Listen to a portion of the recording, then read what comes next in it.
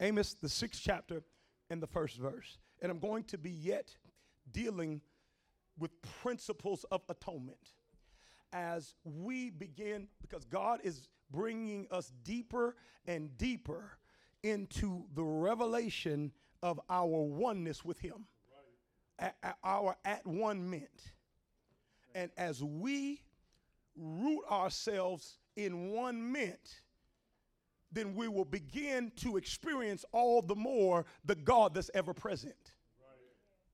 Because of that at one meant, it's not like he's ever gone. He's always here. And so now, amen, this is giving us access to ever present. Come on, I need somebody to say he's the ever present God. Through atonement. Amen. Through atonement, he's the ever present God. Amen. And so we are now about to and have entered into a church expression of worship where he's going to be ever present. It don't matter if we go to Timbuktu. It don't matter if we go to Oklahoma. It don't matter if we go to the backwoods of North Carolina. If 2 or 3 came,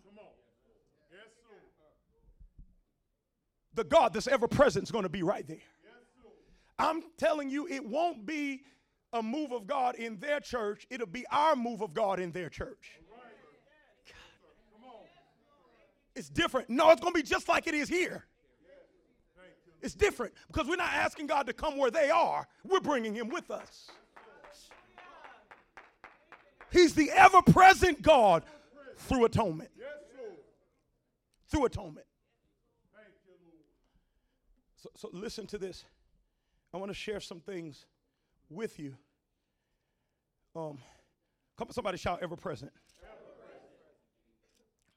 Through atonement. Everybody say, shout through atonement.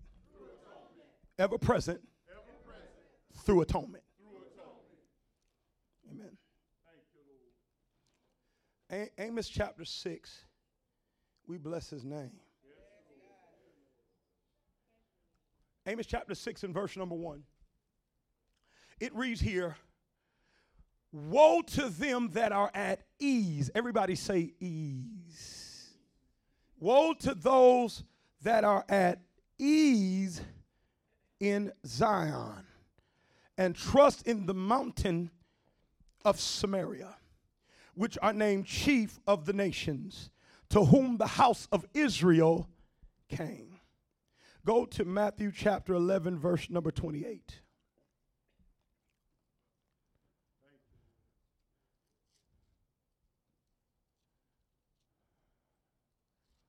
Thank you, Lord. Hallelujah.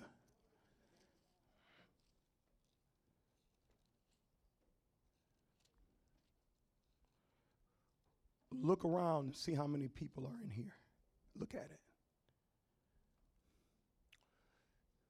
And look at what we just experienced. What did we just experience? We experienced the glory and the move of God, because move of God's never start big. If you're going to do big things, you have to first commit to small. If your target is population, you will always miss the target called presence. When I'm trying to get a population, I'll miss presence every time. There has to be a shaving down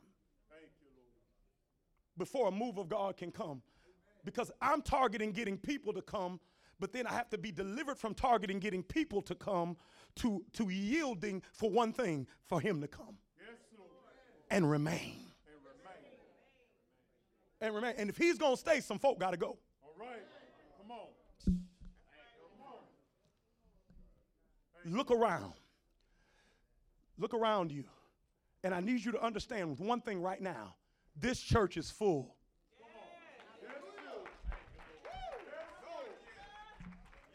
So you can, as a leader, get that in your mind now. You're not trying to fill seats. You're filling air. Your job ain't to fill seats. Your job is to fill atmosphere. Get that in your spirit right now before you go out and lead, because some sending is going to happen.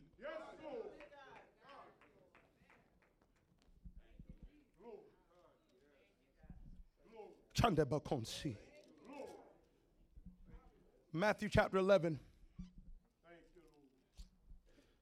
verse 28. Watch this. Watch this. Matthew chapter 11, verse number 28. Come unto me, all ye that labor and are heavy laden, and I will give you what? Take my yoke upon you and learn of me, for I am meek and lowly in heart, and you shall find rest. Everybody say rest. Unto your souls. For my yoke is easy. Everybody say easy. And my burden is light. Amen. Father, we just thank you and bless you right now. We thank you that you speak with clarity on today, that you bring us into a deeper reality of atonement, that we walk in a greater measure of oneness, and that your presence comes and keeps coming. Lord God, we say, even though you came, we say, even so come. Even so come. We understand, although you're here, you're not all the way here because you're too big. So even so come, although you're already here. Even so, in spite of us laying on the floor, come, Lord Jesus. In spite of us snotting and crying, come, Lord Jesus. In spite of us feeling breakthrough, come, Lord Jesus. Even so. Come on, my God, when you get an even so in your spirit.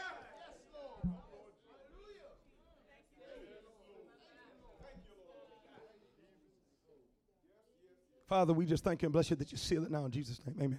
I need you to put up the first slide. I need y'all, it's the first slide, and that slide should be Amos 6:1 and Matthew 11:30. If we can get that one up. Amos 6:1. Matthew 11:30. I want to share something with you, do some comparisons, help you understand a contradiction seemingly in Scripture of the nature of God and what he instructs us to do. Amos 6:1. Amos was now a pre-exilic prophet. A pre-exilic prophet was a prophet that prophesied before Israel went into Babylonian captivity. Remember, we talked about Babylon last week. Amen. And so now he's prophesying, hopefully, that if the people of God hear, they won't go into Babylon, confusion, being conned out of their fusion with God. Right. Amen. We understand confusion is you being conned out of your fusion. When you want to get a divorce, it's because you're confused. The only way you want to leave your spouse is if you've been conned out of your fusion with your spouse. You can't leave one. Right. Come on now. What God has put together, let no man. Come on. Say this on it. It's just a simple. Confusion is any time I'm conned out of my oneness. Whether that be with God, whether that be in marriage, whether that be in kingdom relationship.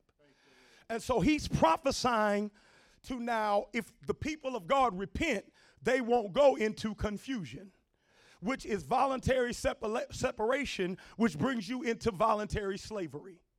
Anytime you voluntarily separate yourself from God, you voluntarily put parts of you in place that can be put in slavery. He can't be a slave, but we can. Whatever part of me I separate from him can be enslaved.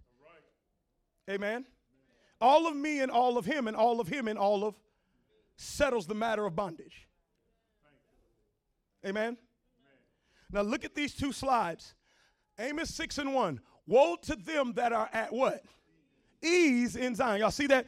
Woe to them, calamity to them, trouble to them, affliction to them that are at ease, what? In Zion. Y'all see that? But then he turns around in Matthew 11 verse 30. For my yoke is and my burden is. Y'all don't see the contradiction in there?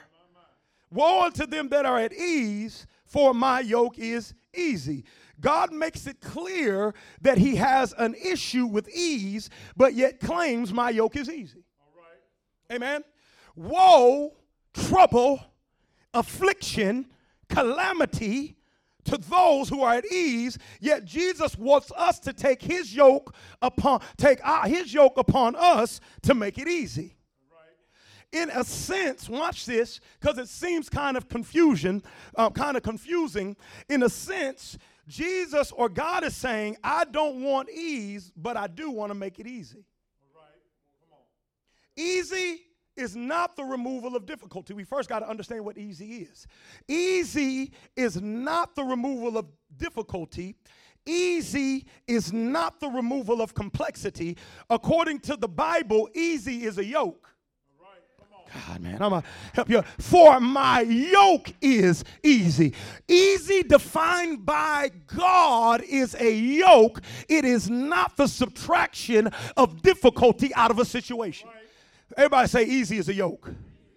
We got to understand that first. So now the easy God calls us into has nothing to do with the difficulty level of a situation and everything to do with our oneness level with him. He is not calling us into easy things. He's calling us into a yoke called easy. There is a big difference between the two. He's calling us into a yoke called easy. Please put the image up of the oxen that are yoked. I want to show you something because we got to understand this. Being called the easy that God calls us into, please hear me, the easy that God calls us into has nothing to do with the difficulty level of a situation and everything to do with our oneness level with Jesus. A yoke made two oxen one. Look at the picture. The whole point he's trying to make is I'm putting oneness on you. A yoke made two oxen one. At the head. I'll talk about that in a minute because we're supposed to have the mind of Christ, but I'll talk about that in a minute. I'll say this much right up front. A yoke made two oxen one. Take my yoke upon you is Jesus' invitation into atonement. I'm trying to help you, and I hope the picture makes it very clear. It is his invitation into atonement, not to doing stuff that's easy. That's ease, and that's a problem. Woe unto those that are at ease, but I have no problem putting a yoke called easy on you. Watch this. So, a yoke made two oxen one. It's him inviting us into oneness with him. Why? Why is the Lord inviting us into oneness with him? I can answer that with a question. Is there anything too hard for God? Is there anything too difficult for God? The resounding answer is no. Not only is there nothing too difficult for him, everything is easy to him. God Almighty. My yoke is easy. We're invited to be with the one that nothing is too hard for. Better yet, we're invited to be one with the one that everything is easy to. We're invited to be one with the one that everything is easy to. Take my yoke upon you. My yoke is easy. Difficulty bows its knee to easy when we have on his yoke. I'm trying to help y'all understand something. Difficulty bows its knee to easy when we have on his yoke. God never intended to make life easy. I'm going to preach that again because some of you believe the gospel of the kingdom is the gospel of easy. God never intended for you to live a life of ease. He actually told you it would be hard and difficult, and that's my will for it to be hard and difficult, because I'm going to put a yoke on you called easy that'll make hard and difficult bow to the easy I yoked you to. God never intended, I hope I mess up all your religious. God never intended to make life easy, but through being yoked to him, he makes what's difficult bow to easy, because easy has authority over difficult in him. Do y'all hear what I'm saying? Easy actually has more authority than difficult. So easy is looking for something difficult to make difficult bow to it. Easy does not want to avoid difficult. Easy wants to make difficult bow, because easy is our work uniform. The only thing that oxen got on as his uniform is his yoke, and God calls that yoke easy. It's our yoke so we can do hard work easily. Come on. Yes, Lord. Come on. Help you understand something. Woe unto those who are at ease is freedom from difficulty, while easy is not difficult. All Ease is freedom from difficulty. I want to make you think a little bit. But while easy is not difficult, ease avoids difficulty, while the yoke called easy makes difficult easy. Ease is working hard not to face difficulties, while easy is being a living testimony that nothing's too difficult for God. Why? Because I'm going into difficult with a yoke called easy. So I make difficult bow to easy and prove there's nothing too hard for God, because I'm not running after ease. I want a yoke called easy. Once we begin, please hear me, once we begin entering into measures of being yoked to Christ, it demands difficulty to come. Why? Because easy is a yoke. Everybody say easy is a yoke. It is not the complexity of a situation. Easy is a yoke. Amen. God places easy on us so we can plow through ground called difficult easily. God does not want to give us ease. He wants to make hard easy through our oneness with him. Every difficulty in our lives must end easy. I'm going to say that again. Every difficulty in our lives must end easy. As long as your situation is still hard, it's not going to end, because hard has not started being obedient to easy yet. As long as what you're facing stays hard, it will not end. It can only end when it gets obedient to easy. Amen. So it's the will of God that everything in our life right now that's hard become easy by way of oneness. As we root ourselves in the revelation of atonement, we yoke ourselves with a yoke called easy. See, what I'm trying to say is, if your marriage is hard right now, it's about to get easy. Not because marriage is easy, but because you have a yoke called easy on in a difficult marriage. If your family life is hard right now, it's about to get easy. Not because it's easy to deal with your family, it's hard, but you're bringing a yoke called easy into a difficult family. Our situation doesn't dictate the difficulty level, our yoke does. And if our yoke dictates the difficulty level and not the situation, and that yoke is called easy, I need somebody to look at your neighbor and tell your neighbor, life is easy. We don't like to say that because religion tells you it's hard. You got to drag through. You got to, why? Because you're not in atonement. You're still reaching for God instead of being one with God. But if you yoke yourself to the one who, in which it is easy, everything in life becomes easy to the degree you have now entered into the yoke. Once we're yoked to easy, we no longer have to search out ease. I'm going to say that again. The only reason we search out something we can do with ease is because we are yet to be yoked with easy.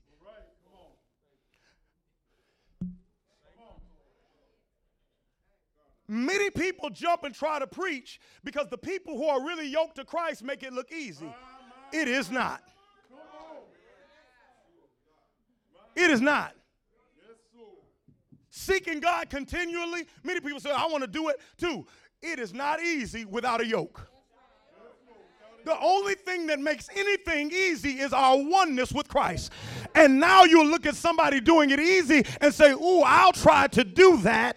Amen. And then find out you can't do that. And then somehow find an error in the preaching instead of finding an error in perspective. It's not that you read the word, it's how you see the word.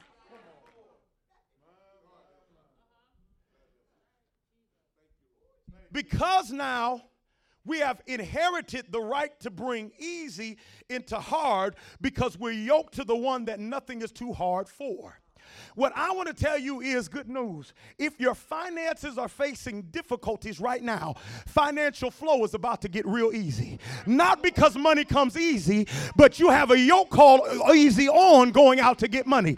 I'm here to tell you right now, money's about to come easy. Your bank account is about to be built easy. You're about to have more money than you have month. Glory be to God. What I'm telling you is your money will outlast your month instead of your month outlasting your money, and it's going to be easy.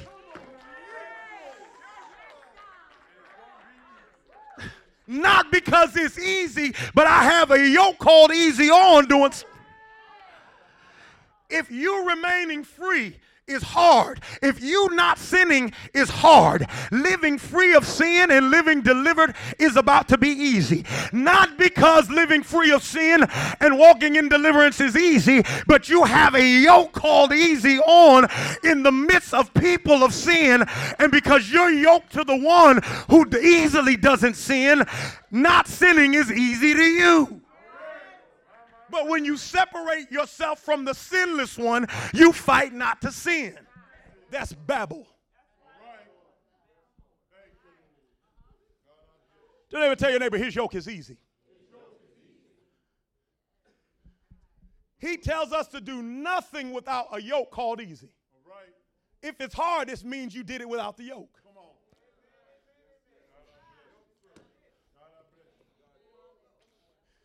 Easy. I need y'all to understand this. Easy is not ease. It's not the removal of difficulty. Easy is not ease or placing you on a path of least resistance. Right. Woe unto those who are at ease, trouble, calamity, and affliction, unto those who seek to structure their life in a way that gives them the highest probability not to incur any resistance, challenge, or difficulty. Woe unto you. Woe unto you. Ain't no way I'm going to work there because they work you too hard there. I got to find me a job where I can get paid without working. Woe unto you. And I'm not getting married.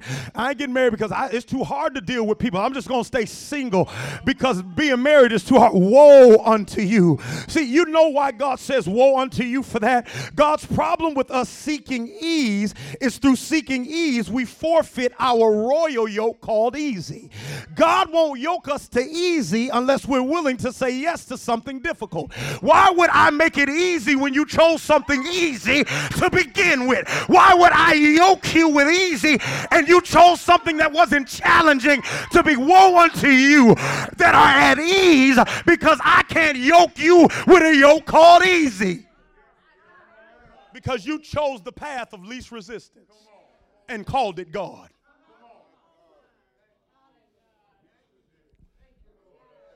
Listen to me and listen to me well. If what we're doing right now can be done with ease, then it doesn't demand his yoke called easy. I'm going to say it again. If your job you can do with ease, you ain't got a yoke called easy on. If your ministry can be done with ease, you ain't got a yoke called easy on. If your marriage can be ran with ease, you ain't got a. You know why people marry 5 times? Because they want to find somebody easy. Your first one was the right one, the one that was hard. God was about to put you in a yoke. And you waited till you found the perfect one and never got a yoke on you because you went ease. Right. Come on now. Come on. No, you need the one that won't listen to you to get that yoke on you. You need the one that's going to give you problems. You need the one that don't listen the first time. Why? Because God is going to teach you how to put on a yoke and make difficult bow to easy, not because of you, but because of the one you're one with. You're going to learn how to be one. With the one, everything is easy to. You're going to learn how to be one with the one, everything is easy to. You're going to learn how to be one with the one, everything is easy to. Come on, you're going to learn to be one with the one, everything is easy to. Easy is waiting for you right now. You do not have to attain easy. You don't have to find easy. Easy is waiting to yoke itself on you through atonement.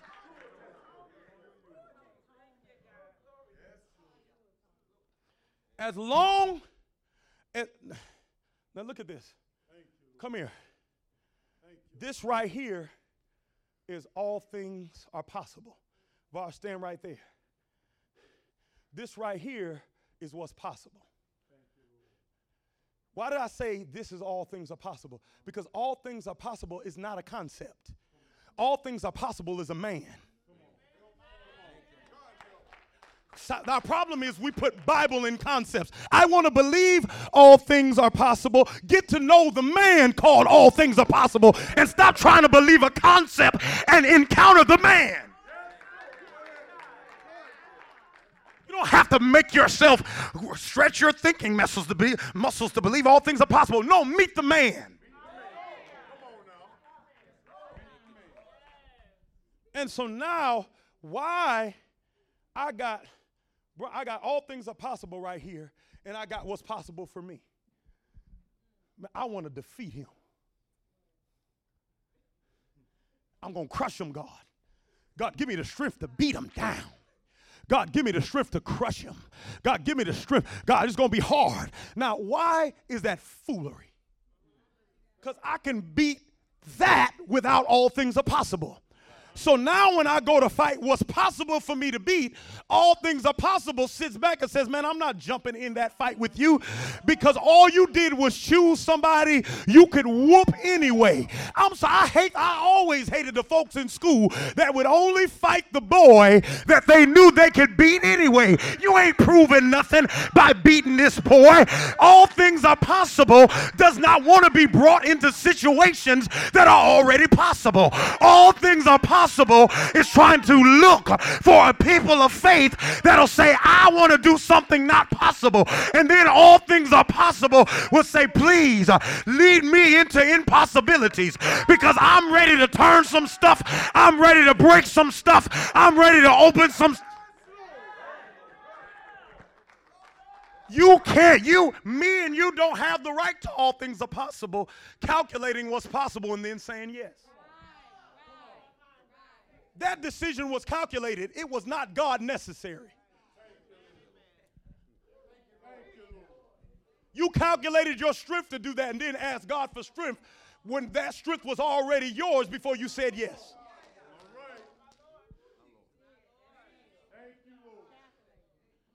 We get our calculator out before we try something. And then after we say yes to what we know we can do, even if something goes wrong, we say God did it. God did it. Amen. All things are possible does not want to hang out with that which is possible. All things are possible have to find a people that will believe to do things that aren't possible for them to do. And you can get the yoke. I'm going to share this with you. Amen. And it's so powerful. Somebody shout, all things are possible.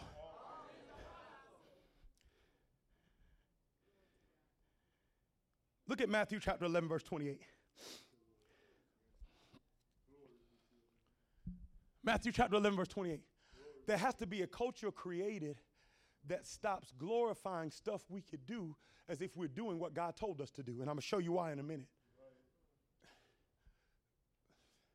I have a victorious life because I got a job, I got a car, and I got a house.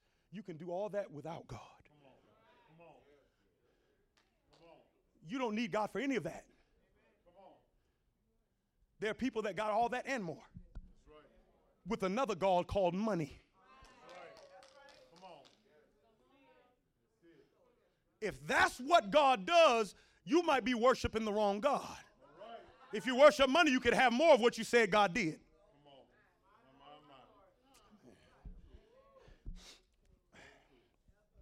Matthew chapter 11, watch this, verse 28. Come unto me, all ye that labor and are heavy laden, and I will give you what? Take my yoke upon you. You know where we messed up? We read that as slaves instead of read that as sons. And when you read it as a slave, you see it as a slave and think he's talking about freeing you. He is not talking about, that is not an invitation into salvation. Put that yoke back up of that oxen.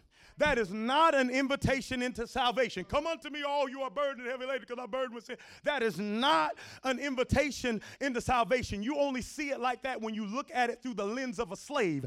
If you look at it through the lens of a son, that is an invitation into kingdom level work. That is not an invitation to salvation. That is an invitation to kingdom level work. take my yoke upon you. Yokes are only put on oxen when it's time to work. You don't put a yoke on an oxen to save them. You don't put a yoke on an oxen to deliver them. You don't put a yoke on an oxen to make them feel free. You put a yoke on an oxen when it's time for work. That is not an invitation to salvation. Stop using it to try to lead people to get saved. That's what you do after you're saved. You can't get a yoke until after you're saved. Amen. Take my yoke upon you. Take my yoke upon you. Take my yoke upon you.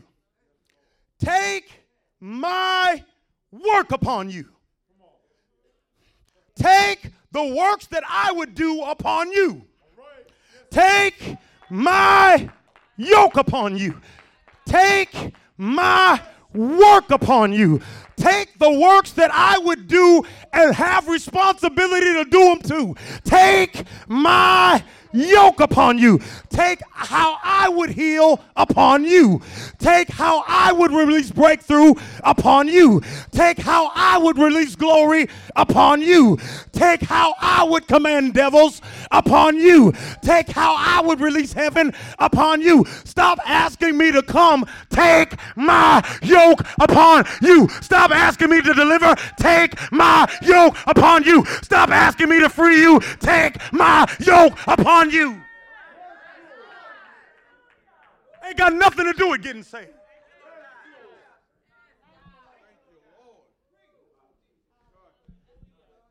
And when we say yes to what's too hard for us to do, because we've truly been rooted in oneness with him, what's too hard for us to do is done easily through us.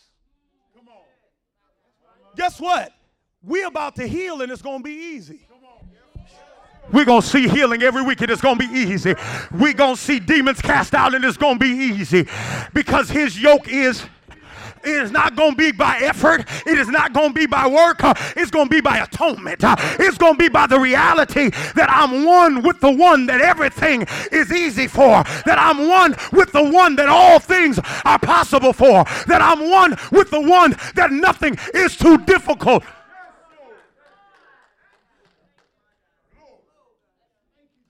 Come unto me, all you that labor and are heavy laden, and I will give you what? Take my yoke upon you. To take his yoke is for us to commit to doing what's easy for Jesus to do, not to commit to doing what's easy for us to do. Take my yoke upon you.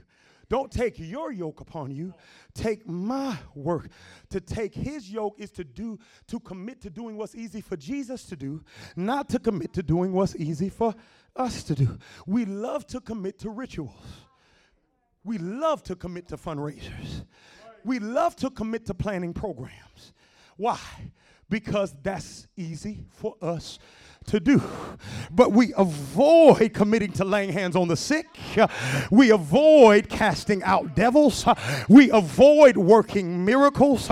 We avoid releasing the culture into heaven, in the earth like it is in heaven. Why? Because that's what's easy for. Maybe we haven't taken on his yoke yet. Glory be to God. Maybe the reason why we're not seeing what we thought God said we was going to see is because we are yet to take his yoke. What is easy for him to do, not what's easy for us to do. If I said go out right now, everybody here, and come up with a fundraiser, my God, everybody in here would jump to your feet. Oh, I got a good idea, girl. I'm going to do tidal wave. No, I'm going to be jewelry. No. I'm going to sell monograms. I got the idea. They love my baking. I'm going to bake. But then at the same token, if it's told everybody go out and find somebody blind and open their eyes, nobody in here would go. Not one person would jump to your feet. Go find a blind man. Why? Because we have not taken on his yoke yet. We are still trying to find what we could do easy and not what he could do easy. That's why we have no yoke called easy.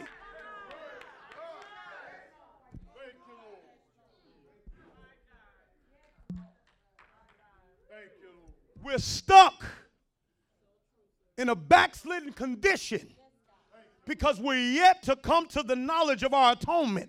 And we make getting free from sin the pinnacle of salvation. And we make being delivered an accomplishment. Deliverance can happen without you knowing God. Ask Israel. They got delivered from Egypt and they hadn't worshiped him yet. Deliverance has nothing to do with relationship.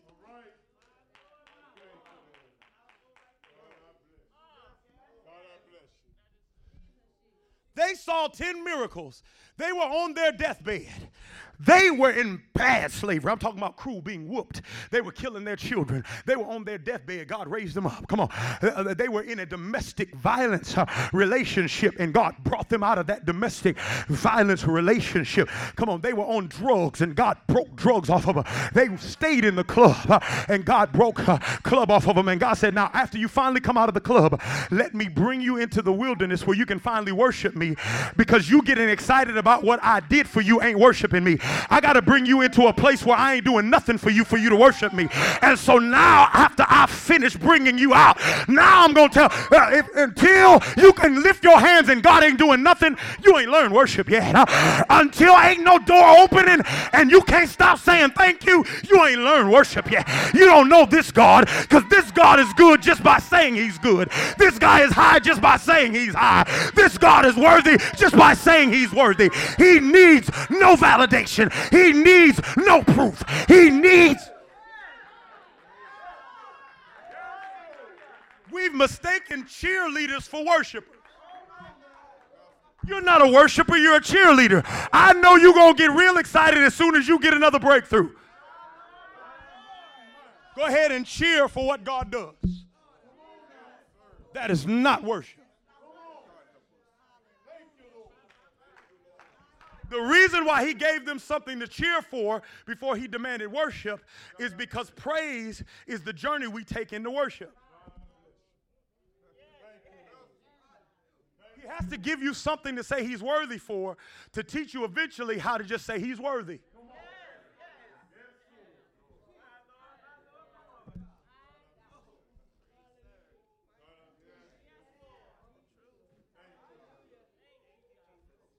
We remain stuck in Babylon's distance dimension, constantly trying to reach for a God we're supposed to be releasing. God, come. And God is saying, why? Why come and I'm here?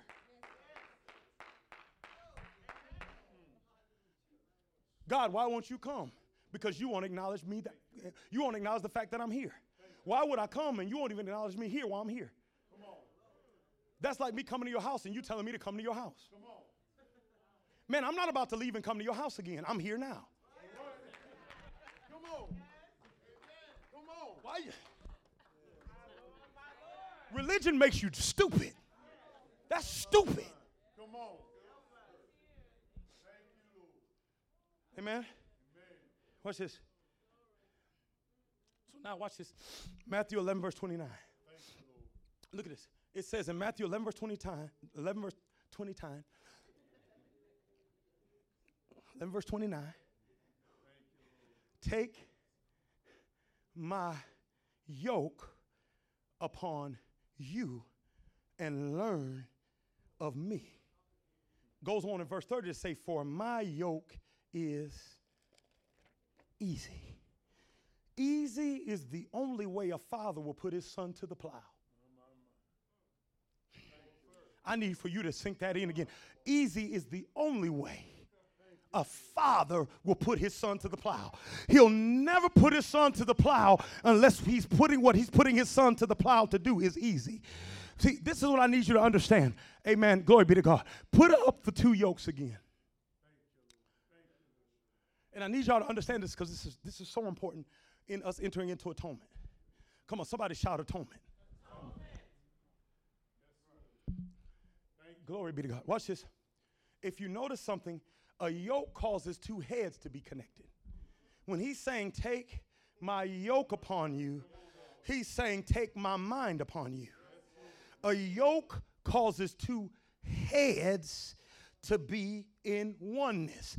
I am the head of the and me and you are one. I am the head and you are the body. Right. Is a head and body separate? So my head is my body's head. Right. Did y'all just catch that? Come on now. My body doesn't have to figure out what to do. My head is my body's head. My head is just as much my hand's head as it is my neck's head.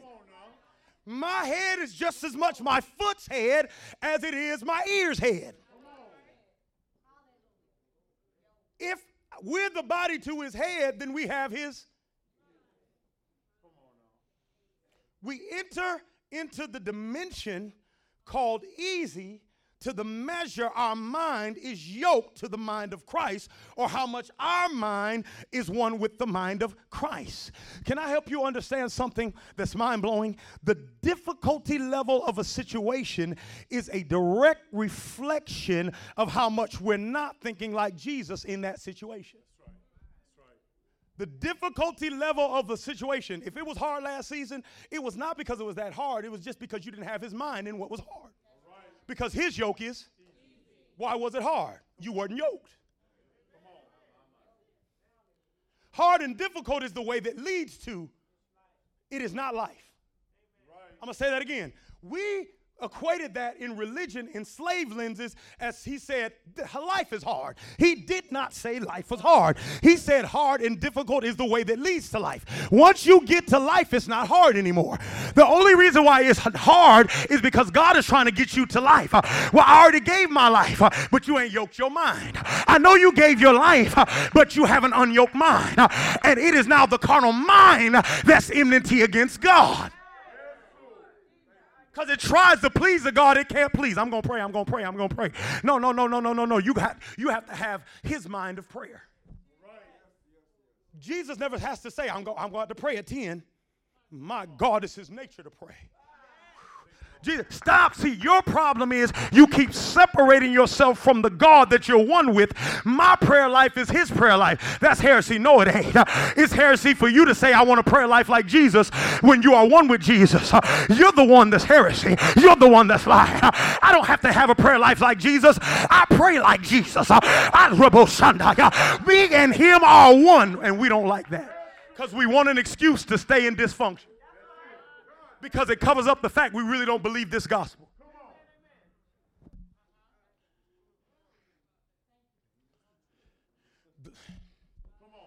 I'm going to say this again. God, I feel religion running for its life.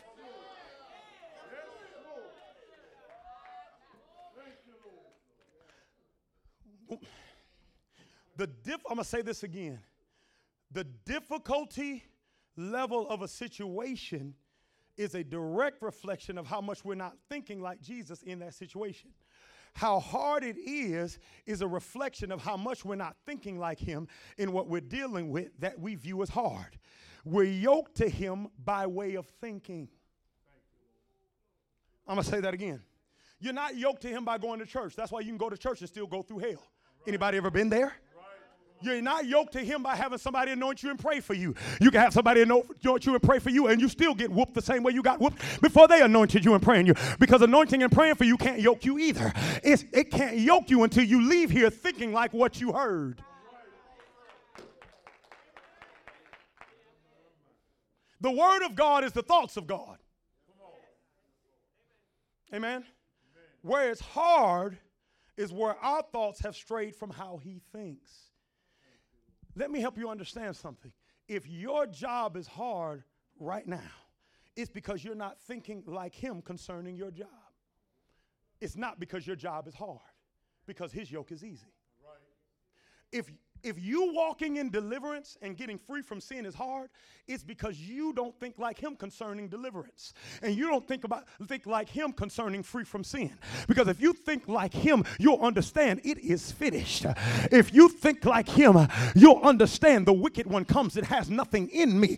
I don't have to fight not to sin. There is no sin in me, in him, as will. But I want to separate myself because in actuality, I really want an excuse to keep on sinning because I ain't ready to stop yet.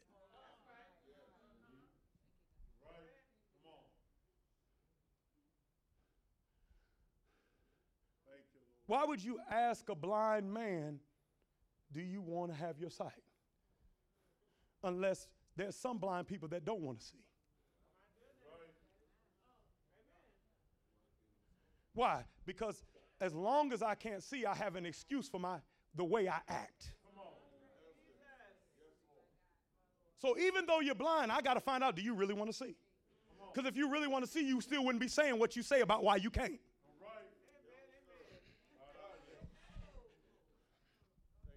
Watch this.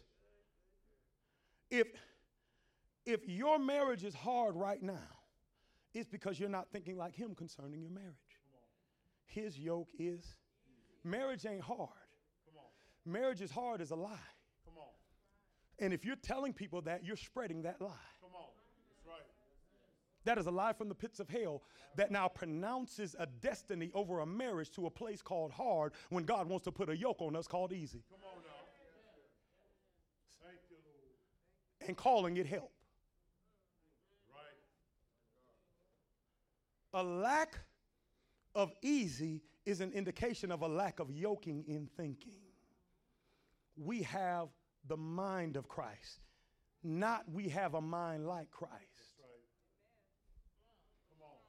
Come on. I'm going to say that again because Babylon slips that in. We have the mind of Christ, not a mind that thinks, I want to think like Christ. That's still Babylon because you're separating your mind from his and you're one. That small difference unyokes us. Can I help you understand something? And I want to prophesy over this group of people right now. Today, everybody say today. The Father has come to yoke us with easy.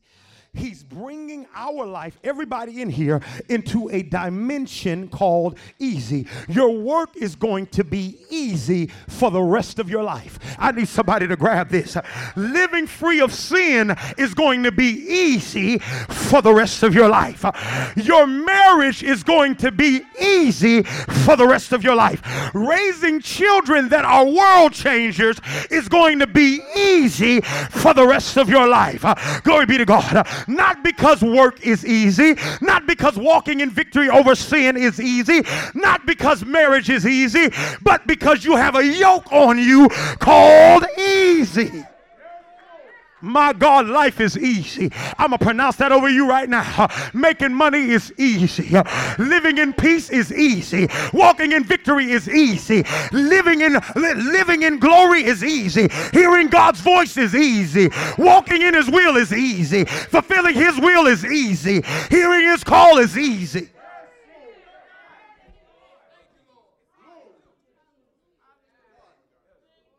Your life is easy. Now let's see how many people actually don't want to be blind anymore. I'm going to say that again. Raising children is easy. Your marriage is easy. Your job is easy. Glory be to God. Dealing with your husband is easy. Dealing with your wife is easy. Now let's see how many folk who don't want to be blind no more. Do you really want to see? Because that's real sight. Or do you really want an excuse to stay in what you don't believe? Because only belief gets you over the line.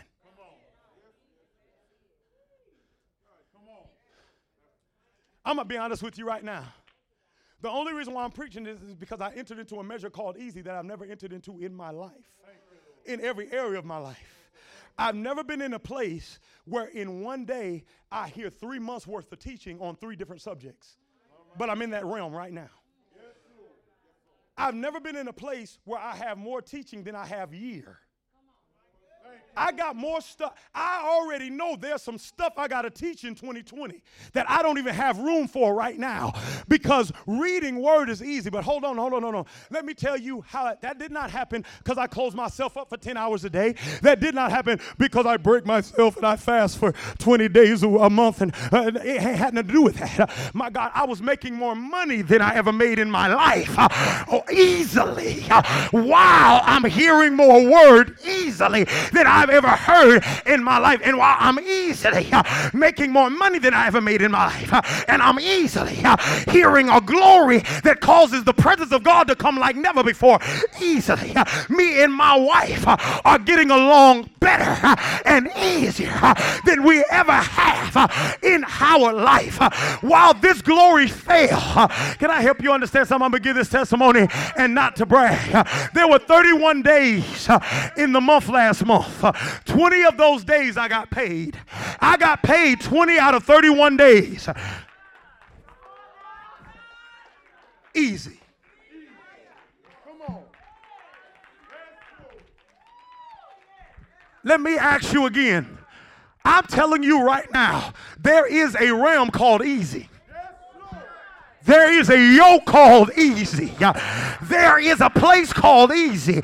And God came today to bring me and you into a dimension called easy. Your money is easy. Your spirit is easy. Your deliverance is easy. Your victory is easy. Your ministry for the rest of your life.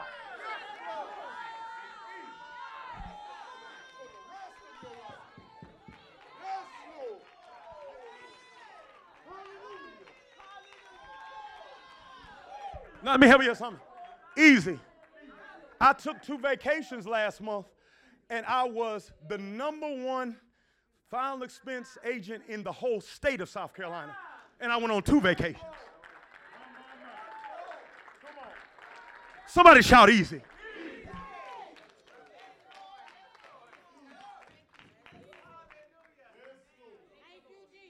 Once it get like that, I just look at it. Ain't no baby. What you about to do? It's like, here, girl, take the checkbook.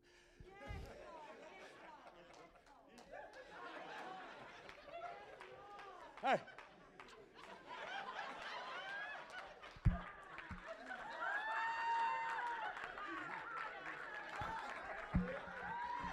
Look at her. She ain't just giggling like that because she just giggle like that. She giggle like that because she got the book.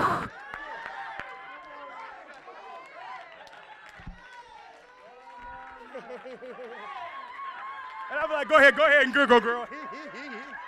Yeah. Easy.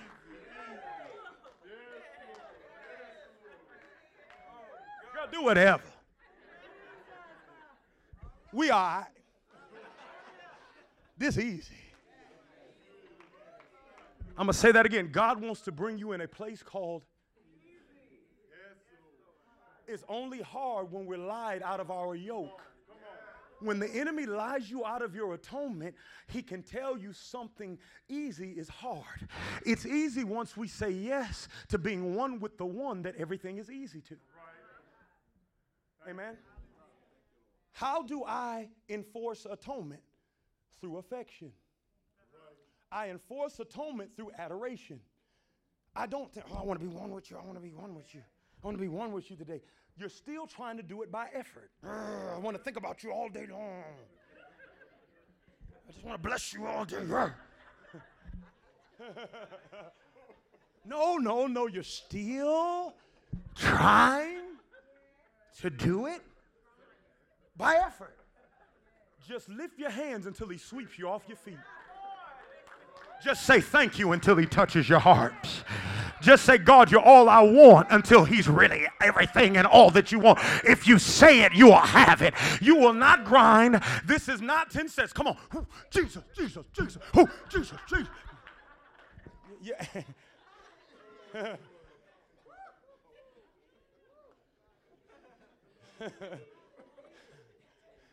It's intimacy.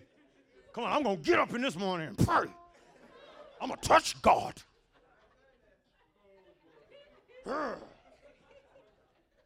this is warfare. It ain't warfare unless you bypass intimacy. You submit to God, you don't have to resist the devil. Getting in the bed with God means not getting on the battlefield with the devil. Get in the bed so you can stay off the battlefield.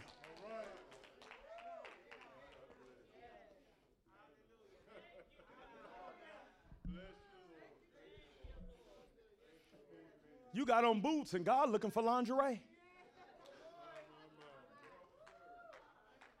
I'm going to call down heaven. Ya na na na ba ko ba ba ba ba. I was scared of them. Woo!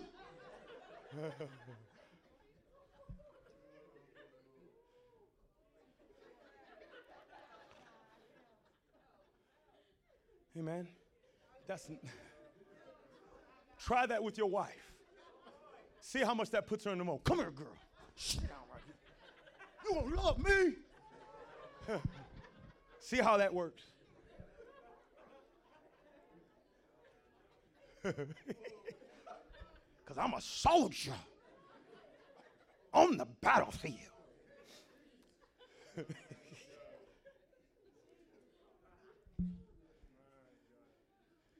Listen, and it's so easy.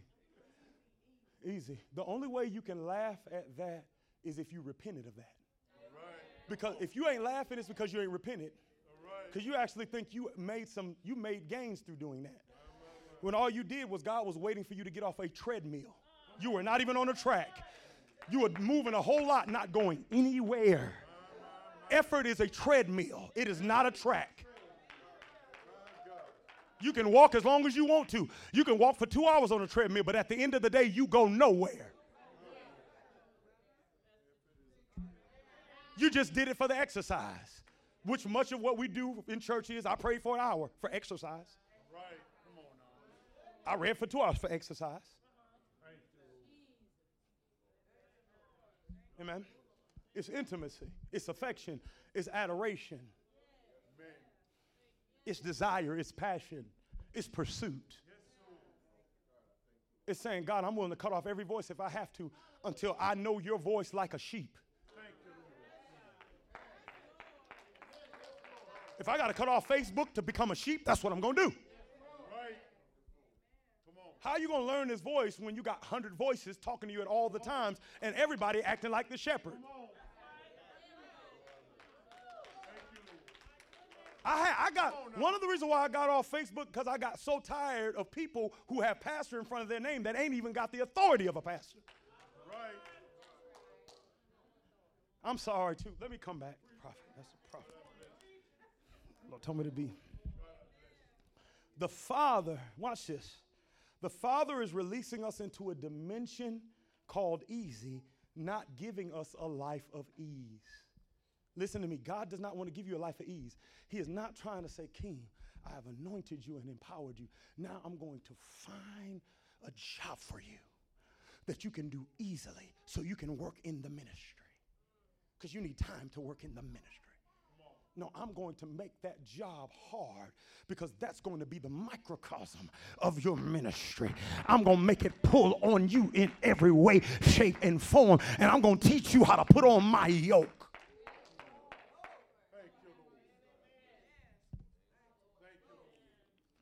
We forfeit his yoke when we seek ease. He won't give us a yoke called easy if we live life to avoid hard.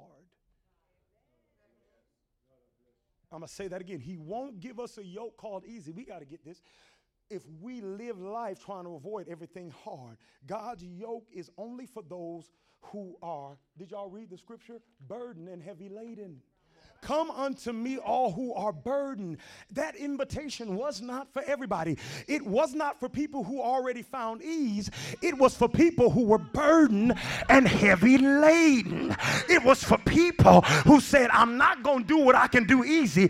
I heard God call me into this, and I'm on my last wind. My God, I ain't got no more strength, but I ain't leaving because I heard God tell me to come here, and I don't care how hard it is. And God says, okay, come unto me because you said yes to difficult. You said yes to hard. I'm about to yoke you with easy.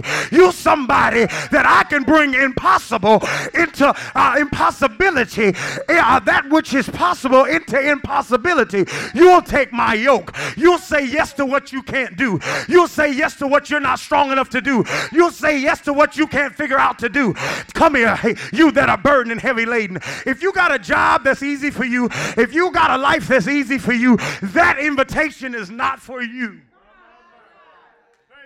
It's for those who are burdened and heavy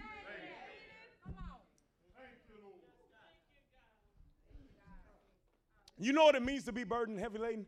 It means to say yes to something that you can't do in your own strength, but you heard God tell you to do it. Right. You're burdened and heavy laden. Because I don't even know how this is going to be done, and I tried everything to do it, and it ain't moving like I needed to move. But I heard God tell me to do it, so I'm not going to try to figure out something easier to do. Come unto me. Amen. Jesus only puts a yoke called easy on us to plow a ground called hard, difficult, and impossible. Only those who say yes to difficult will inherit his yoke called easy. Can I warn you right now? When you say yes as a son and daughter to difficult, let me give you the warning. Difficult. When you say yes to difficult, let me give you the warning. Difficult. When you say yes to the kingdom coming on earth as it is in heaven, for a whole bunch of people that's faking like they're walking with God, they're going to call you a cult. Come on. Come on. I'm going to warn you right now. If you're not willing to sell fried chicken dinners and potato salad and go to the annual revival where you can get excited, so, revival for survival, when they called you to be conquerors, if you're not willing to accept the fact that revival is not about people getting healed, eyes open, but it's about a good preacher coming in and getting everybody excited so they can believe that they can keep on going, then you're a part of a cult. But don't that sound like the cult? You don't do none of the works God told you to do, and you ain't even trying to. You won't even take his yoke on you and get mad at me when I refuse to come with you to hang out on your couch. Come on. Come on. Now, you don't know how to fellowship. My Bible never said fellowship was sitting down watching the game. My Bible says that you can have fellowship with us, and our fellowship is with the Father and with his Son, Jesus. My question to you is, which one is the cult? I suggest to you the cult is the culture, while the kingdom culture is the subculture. You can never know what God is doing by looking at what most people are doing. Key, in church.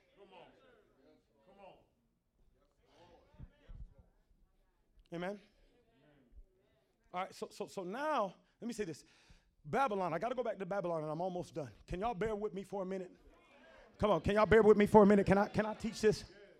Amen, because I got a whole lot. Amen. I'll be honest with you, I got a whole lot. Amen, a little bit more than I usually have, and I still cut it off, but I went on a sabbatical, man, and it just,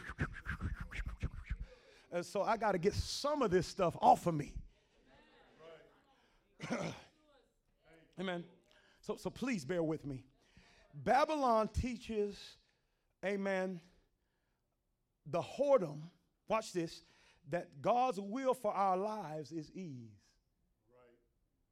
You always know that it's Babylon because Babylon teaches you work hard so you can live in ease. Another word for ease is luxury. Sumptuously. That should sound familiar because there was a rich man in Lazarus. There was a rich man who fared sumptuously, right?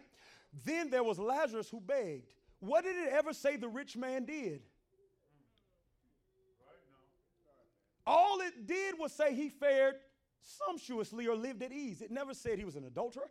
It never said he was a cheater or a liar. All it said was he lived in ease. And he lifted his eyes in hell. And he saw Lazarus afar off.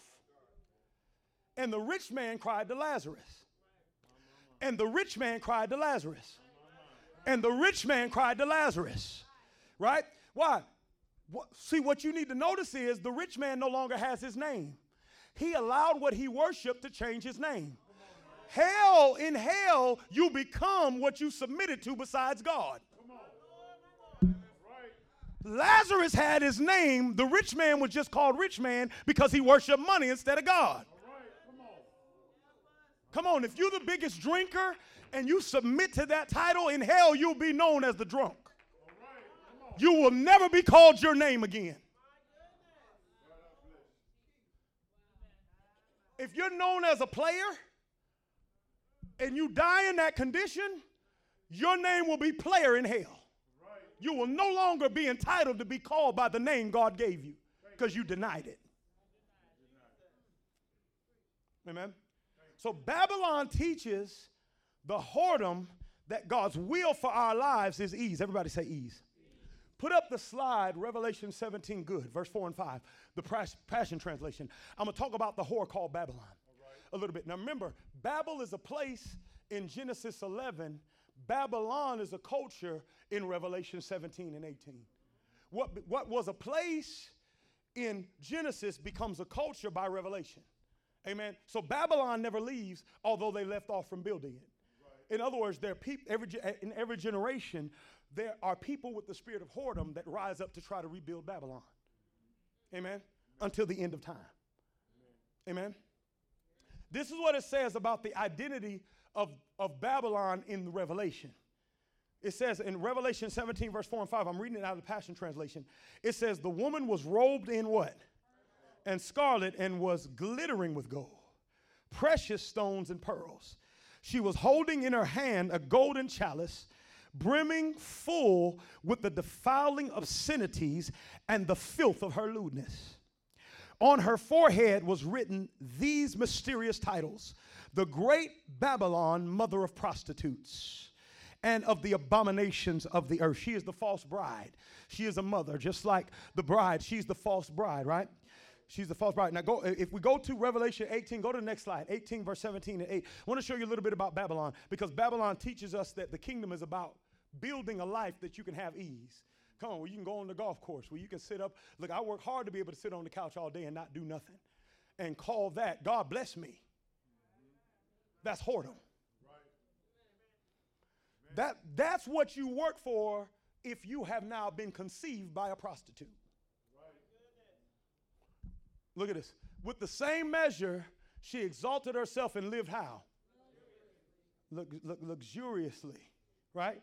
Give her that measure of torment and grief, because she said in her heart, I am no widow. I rule as a queen. I will never experience what? I will never experience difficulty. I will never experience hardship, because God bless me. I ain't got to never deal with nothing hard. I ain't got to never deal, because that's what God wanted for my life. Amen. Verse number 8. Therefore her plagues will fall on her in one day: disease, famine, and mourning. She will be burned with fire, for mighty is the Lord God who judges her. Everything you see people build that's of Babylon over 20, 30, 40, 50 years will fall in a day. Start watching. Right? I'm going to share this with you. Babylon teaches God's people to whore for ease through financial prosperity. Babylon teaches God's people to whore for ease through financial prosperity. And the fact that you can live at ease in the earth, Babylon teaches, is proof that God's blessing is on your life. Amen? She exalted herself, please hear me, and lived luxuriously. Everybody say that means at ease. In the earth. She says, I'll never experience difficulty. Her gospel is this: that the proof of the blessing of God on our lives, or the purpose of life itself, is to work so we don't have to do nothing. Come on, how many of you working so you ain't got to do nothing? Come on, you want to set yourself up so you can just have a purposeless day. You want to set yourself up so you can do whatever you want to do. That ain't necessarily important. It's just what you want to do. And you worked hard for it. And you sacrificed for it. I waited to have a family so I could get this life. I put my children on the altar that were supposed to get my inheritance to get what I wanted. Let me help you understand something right now. The only reason Abraham got the promised land is because he had a promised son. Do you understand that Abraham didn't get the land? The land wasn't promised to him. The land was promised to his seed. He would have never got the land if he wouldn't have a seed. If Abraham says, no, I want to work to make sure I get everything I want in life before I have children, he never gets promised. Right. Because what I want to give you is too big for your lifetime. Come on. Come on. Many of us are cutting off our promise because we're waiting to sow seed. Right. All right. Never mind. You know, the whore teaches you that. The whore teaches you how to have intimacy without any desire for reproduction. I do not want to impregnate you. I just want a feel good. Right. Without the responsibility that comes on the back end. Right. Come on. Come on. What do you call that? Right. Who does that? Come on now. Husbands and wives are whores. Come on. All right, I'm going to leave that alone. I got too prophetic. Just.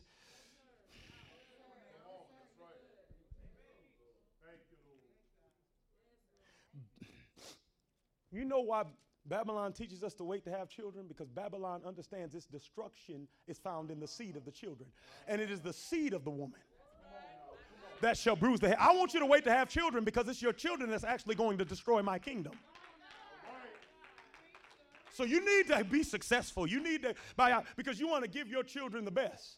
So you leave them without imprinting them with your mind for 12 hours a day so you can throw them a shirt and a pair of tennis shoes while they use the money you gave them to destroy their life because they had no time with you. That sounds like Babylon to me.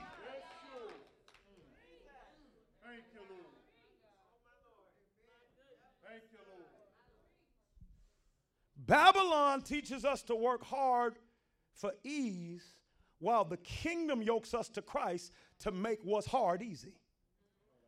As long as Babylon has authority over our ambition, we can never be completely yoked to Christ because his yoke is easy and we're too busy chasing ease. Right. Thank you, Lord. His yoke is easy and we're too busy doing what? Woe to them that are at ease in Zion. Why? Because that means you forfeited your yoke called easy. I'm going to show you this and I'm almost done. Go, Amos 6:1 says, warn to those that are easy. Go to Amos 6 verse 7 because it's actually now Amos prophesying to Israel that you're about to go into Babylonian captivity.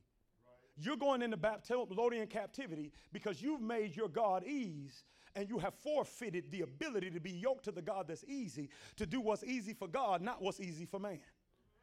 God wants his heaven on earth as it is in heaven. Only God can do that. Right. We come up with 100 missions besides that one. We'll take any yoke besides that one. Let me fry the chicken. Let me pass out tracts. Let me count the money. Let me be a trustee. Let me be an usher. But God knows. No, let me be a gate for heaven to come on earth.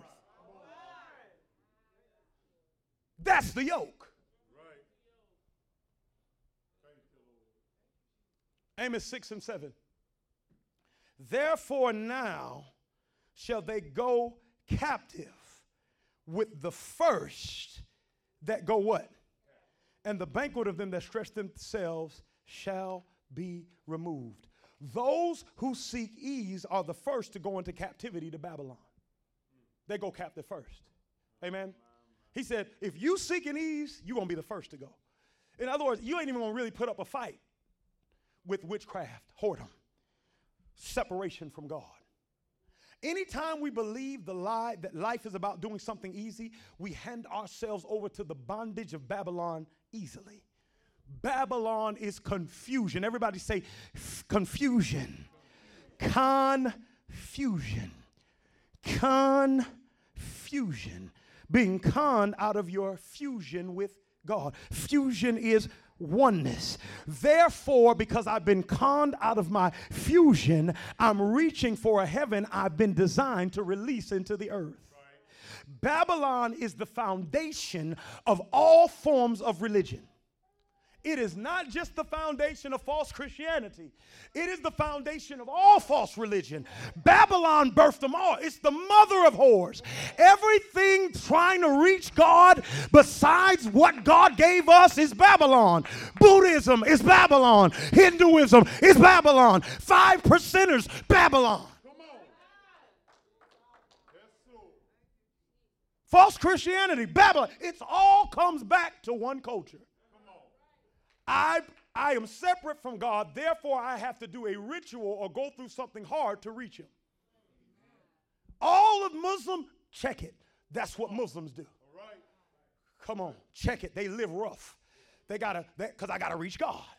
That's what Hindus do. That's what Buddhists do. That's what false Christians do. Christianity has something, false Christianity has something. We all got something in common. We all got a man upstairs. They are not lying. If you're in Babylon. Amen. If you're in Babylon, that's true. So now, Babylon is the foundation of all forms of false religion. They separate us from God and tell us we got to do a ritual, we got to do a discipline to reach God. When the kingdom isn't about reaching Jesus, but manifesting Jesus because we're one with Jesus. Right. Then you have the other extreme, like the 5%ers. The 5%ers, because 5%ers will come up here and say, man, I'm digging his teaching because it sounds kind of like ours. Liar. I am not saying we're God. Come on. Oh, yeah. We are not God. Amen. That separates us from God when we say we are God. We are not God. We're called to be one with God. And then image God forth. We are not God. I'm not saying that either. He a 5%, and no, I'm not. Amen. That's like the 5%ers. No, that is true to a degree, because what most false religion does is take 5% of the truth. And a half truth is a whole lie. Amen. It is not the same thing. Christianity is like, no, it's not. No, it's not. Amen. We are not God. We are designed to be one with God through worship, devotion, and submission to God. Right. Amen. Watch this, and I'm closing. Amen. Give me about 5 more minutes. Matthew chapter 11, verse 28 and 29. I'm almost done. Bring it back in just for one more minute. One more couple of points, and I'm done. Come, Matthew 11, verse 28 and 29. Come unto me, all ye that labor and are heavy laden, and I will give you rest. Verse 29, take my yoke upon you. Why? He says you'll learn of me, but then at the end it says, in truth, and you shall find rest. Everybody say rest. Unto your soul. So the yoke also has to do with rest. Putting on the yoke called easy is directly connected to entering into his rest. Everybody say his rest. Go to Genesis chapter 2, verse 2 and 3. I'm almost done. Everybody say his rest. Ooh, we about to go somewhere right now. All right. Genesis chapter 2. Matter of fact, the next slide. There's a slide with Genesis chapter 2, verse 2 and 3, and Hebrews chapter 4, verse 1. Let's finish this journey that God brought us on this morning. Amen. It's Genesis chapter 2, verse 2 and 3. And that one. And look at it. Everybody say enter into his rest. This is when God entered into his rest. Genesis chapter 2, verse 2 and 3. And on the seventh day, God ended his work which he had made, and he rested on the seventh day from all his work which he had made. Verse 3, and God blessed the seventh day and sanctified it, because that in it he had rested from all his work which God created and made. God does not call us into rest. He calls us into his rest. God wants me to rest. No, he don't. God wants you to in his rest. God is trying to give me. No, he don't. He wants you in his rest. It doesn't say he calls us into rest. It says he calls us into his rest. Everybody say his rest. Hebrews 4 and 1. Let us therefore fear, lest the promise being left of us of entering into his rest, any of you should seem to come short of. God does not call us into rest. I got to say that again. He calls us into his rest. Can I help you understand something? God didn't rest because he was tired. I'm about to help you understand something. Because you don't rest when you're tired. You now sleep because you rest. I'm going to talk about that in a minute. The only reason why you can sleep is because you're already in rest. Rest gives you the ability to sleep. You don't sleep to rest. Because you can sleep without resting. Ask somebody. God didn't rest because he was tired. He can't get tired. God rested because he knew it was finished. God, I'm about to help somebody up in here. Entering into his rest isn't something we do because we're tired. Rest is something we do because it's finished. My God, I ain't losing no sleep. It's finished. I ain't stressing about nothing. It's only when we stop connecting rest to being tired will we stop being tired so much. You know why you're tired so much? Because you think you rest when you're tired. Therefore, you give tired authority over your rest. Glory be to God. Now, I got to rest because I'm tired. That's not how it is from the beginning. We not from the beginning don't rest because we're tired. We rest because it is finished. Amen. Being tired will stop. We will stop being tired so much when we understand we don't rest when we're tired, because expectation has authority over experience. Can I help you understand something? The reason why you're so tired and the reason why we're so tired is because Babylon has tricked us out of rest. In actuality, rest is something we're supposed to do all day, not when we get tired. We're supposed to be resting when we work. We're supposed to be resting when we're cooking. We're supposed to be resting when we're going out. We're supposed to be resting when we're doing ministry. His rest has nothing to do with getting tired. His rest has nothing to do with getting tired, because he can't get tired. And we're called to enter into his rest. Everybody say his rest. God rested not because he was tired. God rested because he was confident. God Almighty. Glory be to God. Rest isn't being tired. Rest is being confident. Glory be to God. Because, glory be, the Bible says that he'll reward your confidence. Rest is being confident that the work is finished, no matter what yet still needs to be worked out. And on the seventh day, he rested from his work. He didn't rest because he was tired. He rested because he was confident that what he finished would remain finished, no matter what the devil did after he finished it.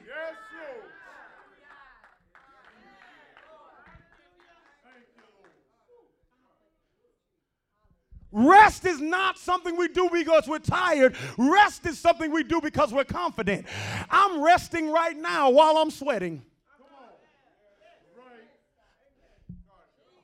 I guarantee you, the majority of the people in here will be able to fall to sleep before me after we leave church. Most of the people in here will fall to sleep before me because they don't understand I'm resting right now. You actually wait until you get home after church to rest. That's why you're so tired. I got here at 4 o'clock, and I guarantee you'll be asleep before I do.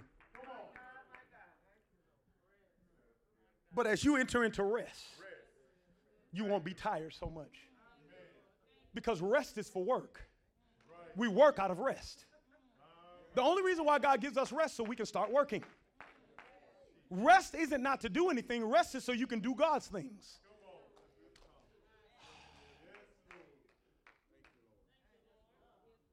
I'm resting. No, you're not resting. You're doing nothing. I'm resting. No, you ain't. You're doing nothing. You're accomplishing nothing. And you're making your time worth nothing. That ain't rest.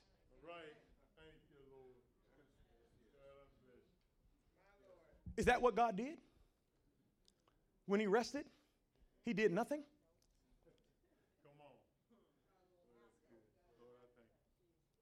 God, let me help you a little bit. God was resting when the serpent was deceiving Eve and bringing Adam into disobedience. Why didn't he step in? Because he was resting. He was confident that he would raise up a last Adam called Jesus. He was ready. He didn't have to step in and stop the serpent from deceiving Adam. He already knew, I'm going to raise up a last Adam. So I'm going to sleep while the serpent think he's creeping. God was resting when Cain killed Abel?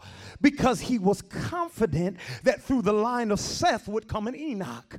God was resting when fallen angels began procreating with the daughters of men, producing perverted and distorted forms of humanity called giants, because he was confident that a Noah, that a Noah would come on the scene and would surrender to his spirit to such a degree that he would build on earth something that came from heaven, because it had never rained on earth. Can I help you understand? The ark is a type of the kingdom of God.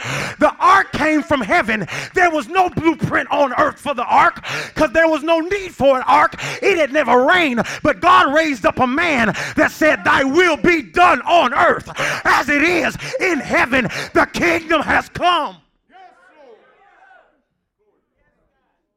God was resting when the flood came and ended the first world. I'm going to say that again because y'all missed it. God was resting when the flood came and ended the first world. A lot of people think this is the first world. We're actually living in the second world. The first world was already destroyed by water. This is already the second earth. God was resting when the flood came and ended the first world because he was confident that he had a Ham, Shem, and Japheth through which he could repopulate the earth. God was resting when Israel went into Egyptian bondage because he was confident that a man named Moses would turn aside to a burning bush and he would be able to be anointed, glory be to God, to lead God's people out of Egypt. God was resting when Jesus took his final breath on the cross because he knew in 3 days, he was going to raise him from the dead. I need you to understand, he calls us into his rest.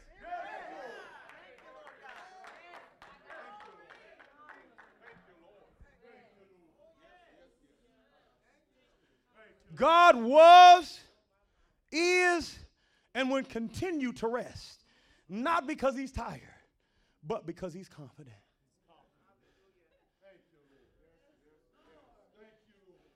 Today, if you hear his voice, harden not your heart. Enter into his rest. While the marriage is rocky, rest. While the family is still struggling, I got to figure out what I'm going to do for my son. No, you don't. You got to stand. Because I got to figure out what I've got to do for my daughter because they're strained. I got to figure out what I got to do. Amen. Stop. That's babble. That's confusion. You rest because the one that saved them, the one that now authored their faith, the one who put breath in their body is one with you. While the finances are still funny, rest. While you're still trying to make a difficult decision, rest.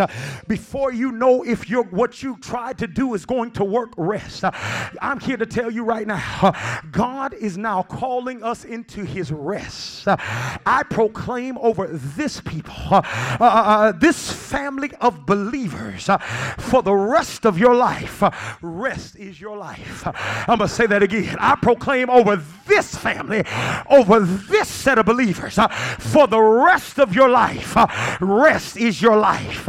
Rest is not what we do when we're tired. Rest is a lifestyle. Did you hear what I just said? Rest is our lifestyle. I don't care what ain't changed in your marriage yet. Rest, because God got a ram in the bush. I don't care what job ain't come through yet. Rest, because God has an answer. You are one with the one. Take his yoke upon you and learn of him, for he is meek and lowly in heart, and his yoke is easy. My God, your family is changing and it's gonna be easy. Your marriage is blessed and it's going to be easy. Your children are saved and it's going to be easy.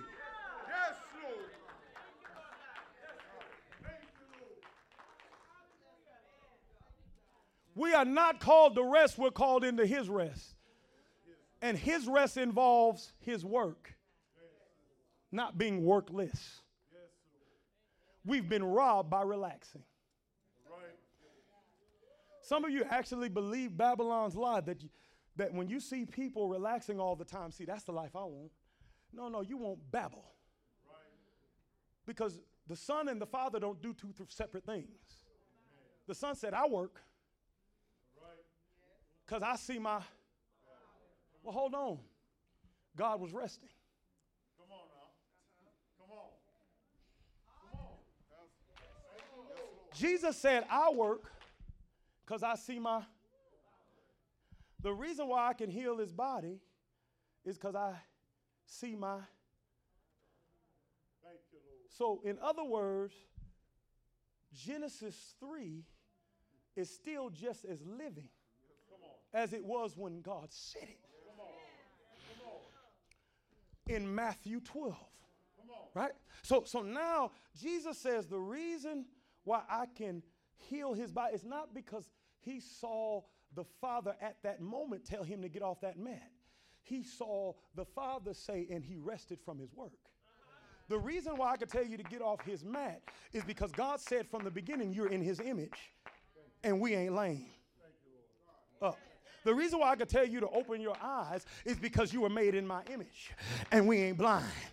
Open, have your sight. The reason why I can tell you every demon in you that couldn't be cast out by anybody else to be cast out because you're in my image, and we ain't full of no devils out of them.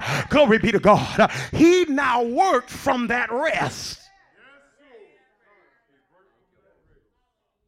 We got to work from rest and stop thinking we have to work to do it now. We do what's been done. Take my yoke upon you and learn of me. Two things that the Lord is inviting us in today.